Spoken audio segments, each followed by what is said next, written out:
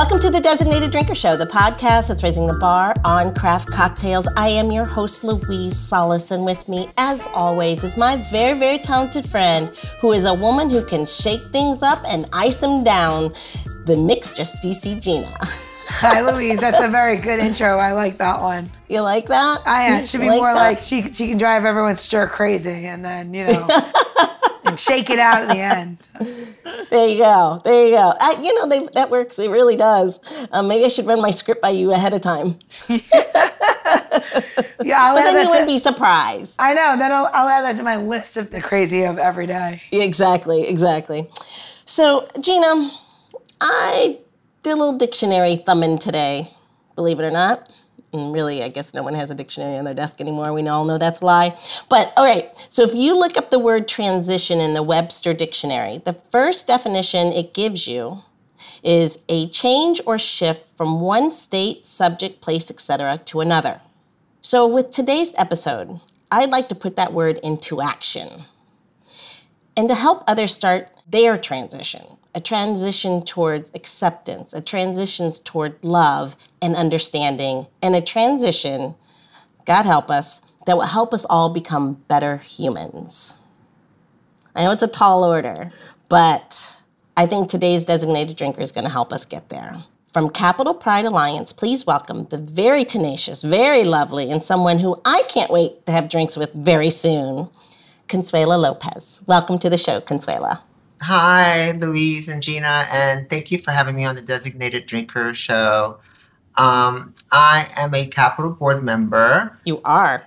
Yes, and I've been with the organization for probably about a year and a half, 2 years, but I've gone to every Pride, since it started, and I've always been very good friends with the board members. So I always hung out in the same spaces, we went to the same parties. And I was connected through Capital Pride through a nonprofit that I helped start called Casa Ruby that I'm no longer working there anymore. And it was just a connection of having sat on various boards, such as the Mayor's Board of LGBTQ Affairs, and also at Whitman Walker, a very popular LGBTQ clinic. And I started to want to know more about Capital Pride Alliance and what it meant to host such a big parade during the middle of the year, once a year, the festival. I've always been treated as a board member, but I didn't really have the title. So you did all the work but we got no reward. Is that what you were saying? No. Capital Pride has rewarded me extremely well. They have opened doors. They have rolled out the red carpet. They really wanted to be inclusive towards the trans issue because for such a long time, people think it's LGBTQ. I'm used to saying LGBTQ AA plus. I stop at LGBTQ. The trans community we always received the grunt and the violence and discrimination. And within the community itself, the whole LGBTQ community, we knew that trans women were suffering, we were getting the grunt of discrimination, of violence, of, opportunities. And it took for the trans initiative to say, hey, you know what? We're holding our community accountable. We know that you know what the problem is. And we're tired of just, people becoming, having successful stories or situations through the backs of our community and not be heard. So when I got to a point that, and we talked about this, Louise, where I'm just like, you know what? I don't want to take up space. I'm not in that place of trying to, make someone feel okay about my decision to transition. So I then turned that energy around and then I went full forward. So then I became trans power. I became trans forward. Oh, that's great. Yeah, and then I transitioned into this powerful transgender woman that I've said in meetings, and I think this is perfect for the Designated Drinker Show. I sat in a board meeting at Capitol Pride, and I was so stressed out through the week because I had all these meetings with with the government, with everything, and I started drinking early. I started drinking at 5 p.m. Right when I got off work. That's If not anything was, early. Start drinking I at know, 9. no, stressed that I picked up a couple of drinks and just like again, this happened once in the 9 years of board experience that I've had, and I had to explain myself at the next board meeting that I had a drink, and boom, 7:30 came or 7 p.m. and it was like board meeting, and I was like, shit, right? But it gave me that liquid courage that I have a seat at the table to be able to be heard, and sometimes, you know, as each gender, particularly in like a gender world, which I tend to blend into, whether it's men, female, GNC is just starting to be accepted. It's not accepted throughout all of America. Still, people would be like, oh, but I have nothing to lose because I built so much on my own without my community, without the help, but only my trans sisters. My trans sisters are my family. They're part of my chosen family way more than the average gay white guy. That we were sisters growing up. When I didn't have any money, they didn't give me food. It was a different kind of chosen family. And the liquid courage, this is like a little bit, I don't know if you could use this or not, but I remember hearing something on the board meeting and I just was like, you guys are playing games. I was like, you continue to step over trans women over and over and over again, and now you're going to give money to an organization that continues to fire trans women. I was like, do you know what it's like to walk into work every day and think, wow, you look around and there's no one like you? There's women, there's men, whether they're closeted or uncloseted or out, but trans people who are out and proud that you can stand and say, hey, there's one person out of my whole business that there's about 50 individuals. You have your gay guys, you have your lesbian women, you have your bushmen that aren't even out the closet, but then you have your trans women that are like, just trying to survive. And I have surpassed. So I joined this board, and they have really taken my advice and really have ran with it. And when I say that, meaning because it takes you to be that person, it takes you to walk 10 feet in our shoes to be able to make decisions for what we want to do, right? And why we did this. And we did this, I know I did this backwards, and I'm very happy and fortunate today that I'm able to be able to sit on a show like this and talk and be able to express how I really feel, right? Instead of just being like a cookie cutter, a token trans girl, where you're just sitting there, which I have before, but not at Capitol Pride. I've sat there at the table and I was like, but you're treating trans women wrong. You're treating trans women wrong. And each time the board meeting would go by, it would get written off. It'd get written off. It'd get written off. And I was like, and then I'm about to throw the gender spectrum into there, because men have turned trans women out, that even what's happening today with the Roe versus Wade, how dare somebody tell a person what to do with their body? I'm a prime example. Nobody told me that I couldn't transition in a world that tells you that you're not supposed to do that. And I still did it. And you think I can go and tell somebody else or think about what somebody else can do with their body? It's some bullshit. There's your word. So, yeah, exactly. So this is why I think, Gina, it's so important for us to continue to have a platform to allow these conversations to be had.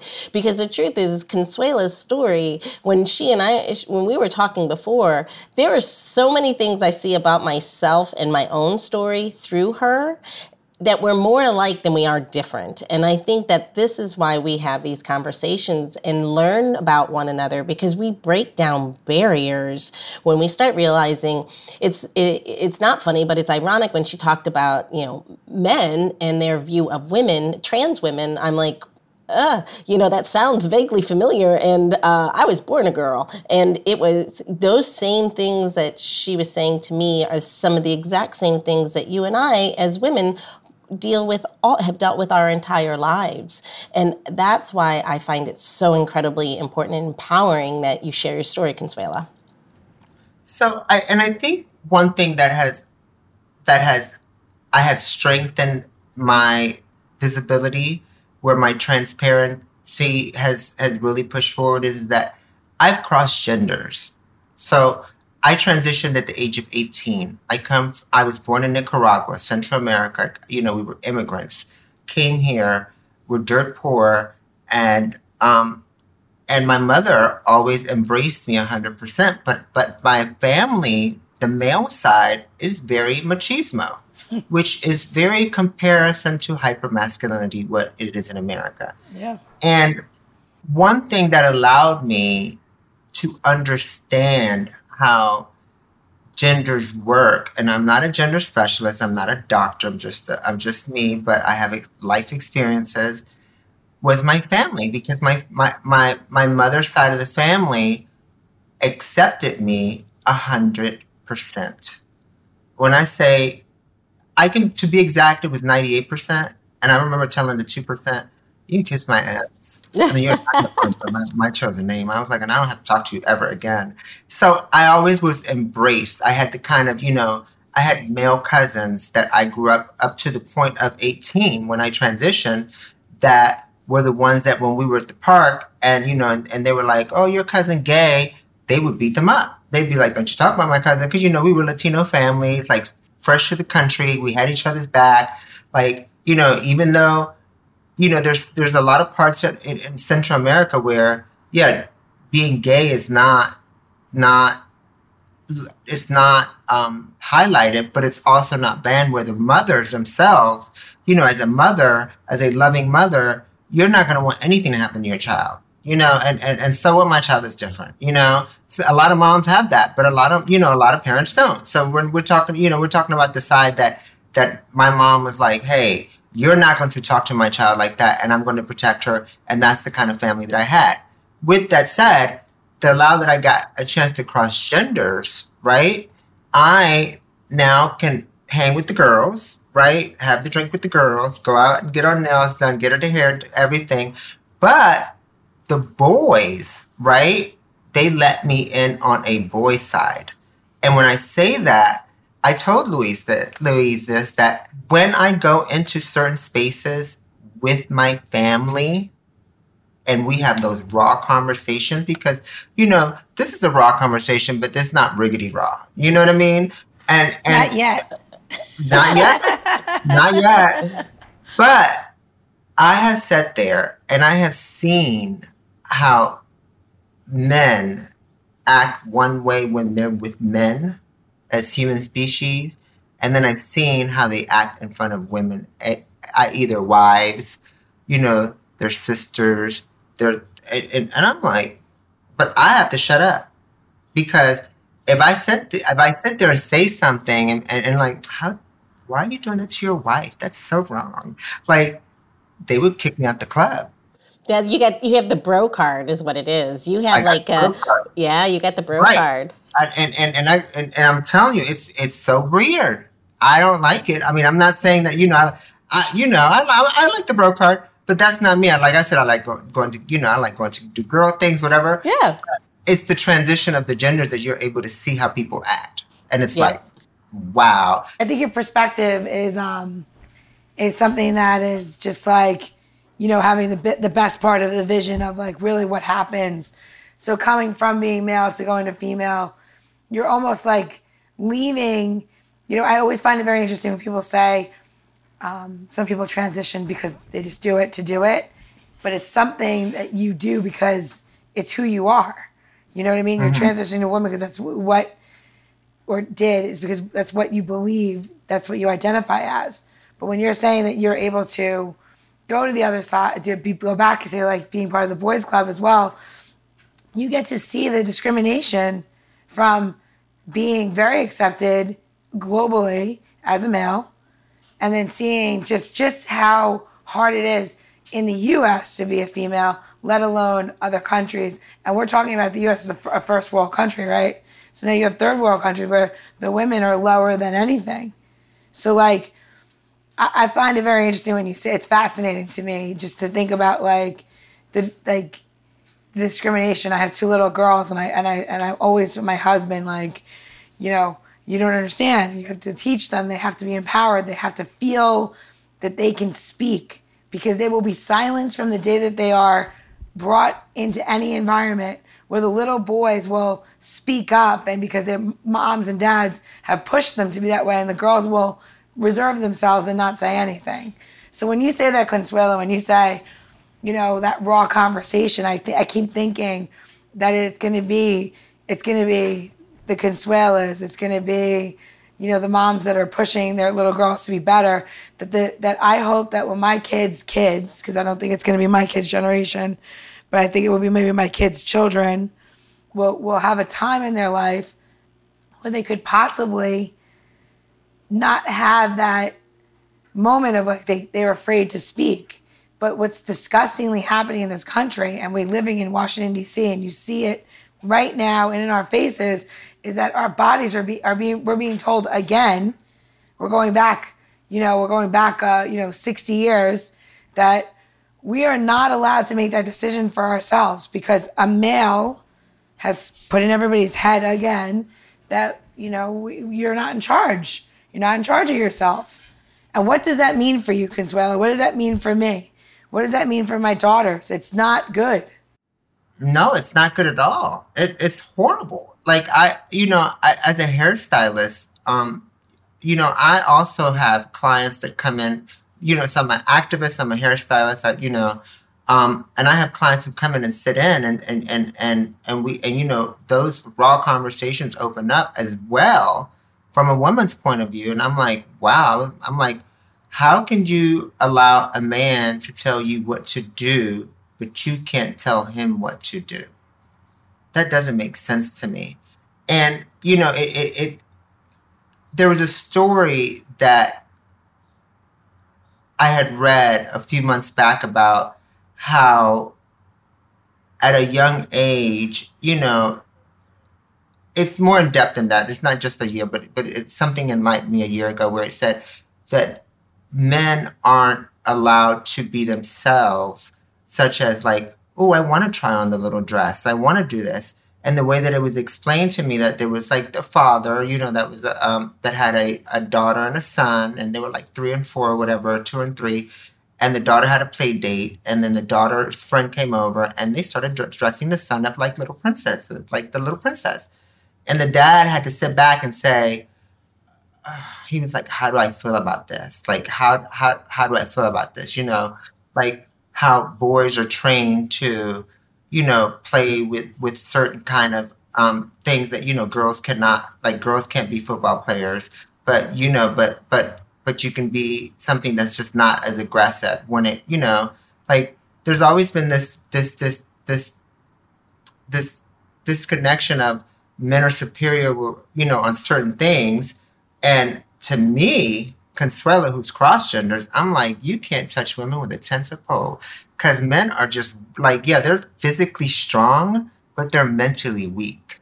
And like, that to me is like, okay, in this situation, what happened is that the dad had to sit back and was like, hey, should I stop the girls dressing up my son as a princess? And he had to sit back and say, hey, are they playing? Is my son having a good time? Yes. Is his brother and sister getting along? Yes. Are they not fighting? No. Are they bullying him for putting on clothes? No. That was the point that I was like, oh wow, that's the little fine line that says, you're not allowed to do this, you're not allowed to do that. Why? Because it conforms to your gender, right? So your gender is already picked for you way before you even know what gender means. Like, I didn't even know what gender means. I didn't even know what gender meant until later on in life, that that I realized I was different, right? But it showed that the little kid eventually kept putting on the dress, and a few weeks he was like, you know what, I don't like this. I don't like this at all, right? And they stopped dressing him up as a girl, but they continued to play together, which was the most important part. That the brother and the sister need to play, men and women need to play together, and they don't play together. The older we get, it gets more into into certain roles, like women can't do this, men can't do that, can't do this, can't like even today, like men, like you don't think of a heterosexual man being a hairstylist because it's too much of a gay job, but it is. There's men out there who are heterosexual that do hair. Yeah, of course. Do you know what I mean? But there's this social stigma that comes along with what male and female roles are supposed to be, and I think I really think that we are at a crossroads of women being powerful, outpowering the men because, we're at a crossroads where there's needs to be a change, and we either need to, be progressive and move forward, or just sit there and do nothing and just be, don't say and just don't do nothing. To the point, it's really, really important that we talk about that, especially being at a crossroads, because what we're seeing today at the Supreme Court with Roe versus Wade, this is where things happen because they're out of fear. Meaning, if we progress too far, we've got to pull back because somebody's going to lose as somebody gains. We live in this really weird space right now where if somebody gets something, then that means you must be losing. And that's a ridiculous state of affairs. If one progresses forward, no one else loses anything. It just means we're all moving forward. I think to that point, what I would say is it's a very important time for us to vote and get involved because we are at that crossroads, which scares the majority, which scares that older white man who's been sitting at the head for a very long time. And so these changes, and to your point, Consuela, where women are getting stronger, we need to unite behind that so we keep pushing forward, because we will lose ground because the people who are still at the top still control all the strings. Mm-hmm. Gerrymandering, Supreme Court, all of these things show that we must be active right now. We cannot be passive. I want to challenge what you're saying, because I'm going to say this to you, and Consuela can tell me, and you could tell me different. The problem with women, what's happening, power. It's not that we are not organized. It's not that the gay community is not organized. It's not that. It's that we are losing to online, Instagram, should be done, fleeting thoughts, what's happening in the world. Like let's go with the war. Let's go with the war really quickly in the Ukraine. Hot topic, okay? There's a war happening in the Ukraine. Hot topic. You go right now to somebody's Instagram and see what they're looking at. They're not watching the news. They're on Instagram. They're on TikTok. They're on blah, blah, blah. It is like, world's happening? Great, I'm into it for like 15 minutes. And then I'm on to something else. And that is something that's been created by us in our generation. I'm 45 years old.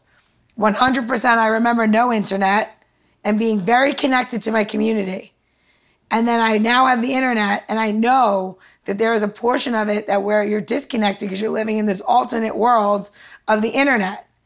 And I still am part of Reher. It's Reher is a women entrepreneurial leadership, Consuela, and we'll totally invite you to come because it's wonderful. It's very inclusive, and it's about women that own businesses and fighting discrimination in the workforce. Okay, but it's very hard to make the young people go stand in front of the Supreme Court and let them be heard.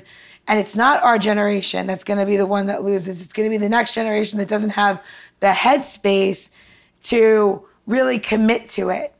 And I think that that's where our problem is. We're teaching them not to commit to anything. I think the last of it is the 30-somethings that really understand that commitment. And if we don't teach the younger ones that this is what you need to do, that this is how you're going to keep your ground, you're going to see them all retreat back to, 1910. They're going to lose their right to vote. I bring it back to what Consuela said then we all need to be, maybe we're not the trans power, but we've got to be those women. That actually then for me charges our generation even more so, in that we need to lead by example. We need to get out there, to Consuela's point, is make sure our voice is heard and lead by example, because you're right that those 15-minute segments, those really short, give me 240 characters or less, that is this next coming generation. But I think we do have some powerful women out there, and I think that again, I would like to think that we can help change that perspective, because we are all women in our 40s, and I think it really does lay on our generation to help lead by example. And to Consuela's point, we need to be heard, damn it. Well, I'll tell you another thing. I can speak for my community. I can definitely speak for trans women of color, from the darkest complexion to the lightest complexion. I don't know what it's like to be dark skinned, but I definitely know what it's like for my sister that is dark skinned next to me, and we think alike, we help each other, everything. I can relate to how the color of my skin has gotten me in better situations, but not just being a trans woman. So, Gina, to your point, that I think with trans women today, why we're probably not at the front picket lines, saying, hey, this is wrong what you're doing, look what I did with my body. This is what I'm saying, right? Because the average trans woman today, right, isn't concerned about what's happening at a court building for women. Their major concern is like, how are they going to put food in their mouth today? Of course. How are they going to sleep?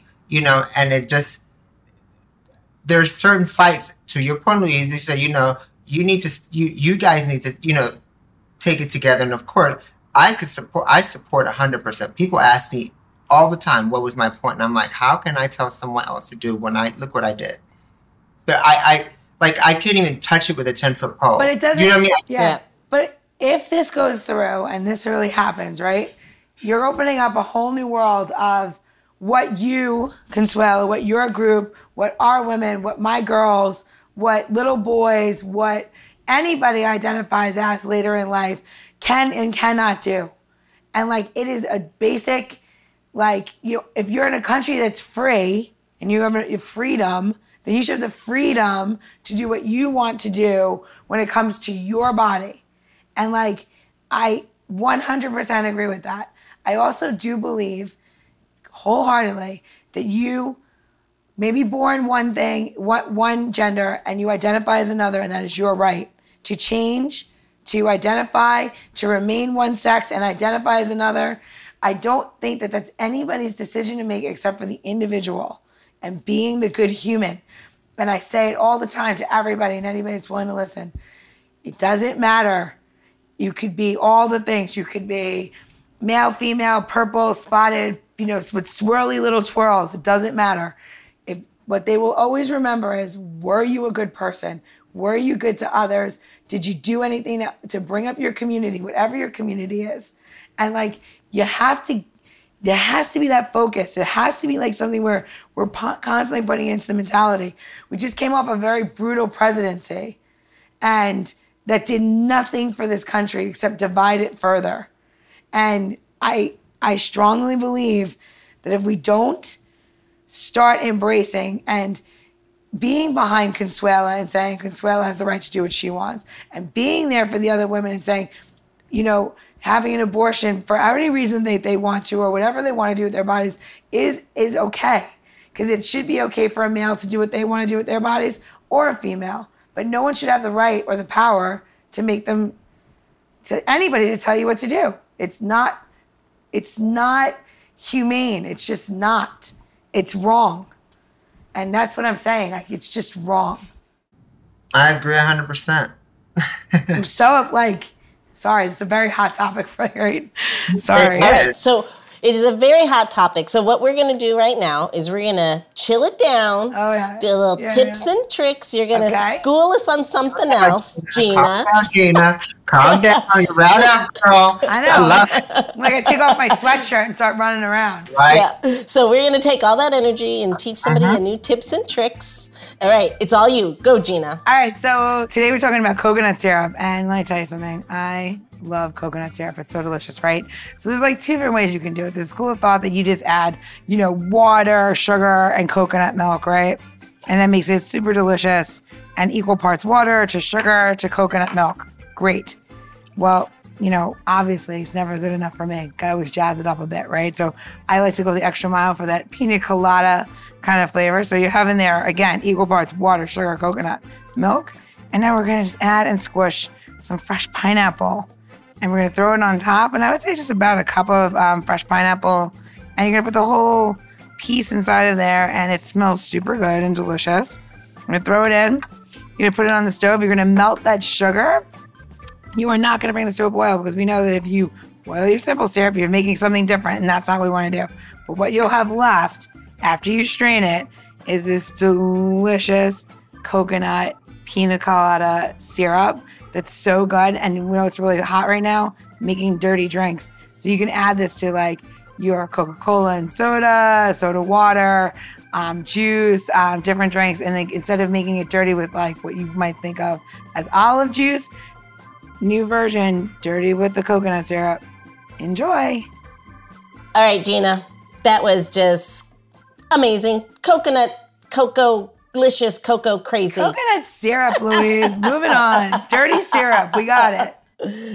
All right, let's do our little housekeeping. Anyone wants the tips and tricks on how to do this? Where are they going to go? You're doing a designated drinker.show for tips, tricks, how-tos, and how to get to Consuella and give to Pride for sure. You can donate. All right, so Consuela, I'm going to give you the last word, and I'm going to close it out. Well, I just want to say thank you for having me on the show. If you do want to get involved, you can go to Capital Pride Alliance, capitalpride.org to either volunteer. We have our big parade coming June 11th. If you want to be part of it, June 11th starts around 3 p.m., 4 p.m. DuPont Circle area. And then the festival is Sunday from 11 to 6 p.m. for booths. And then the concert starts at 6 p.m. and it is so much fun. They have VIP tickets. You can meet the artists. You can come, party with the VIPs, or you can just sit and in regular admission and just just have fun, drink whatever your choice is. You can come and show up and show out. And and if you want to be part of it, be a volunteer, or you can donate to capitalpride.org.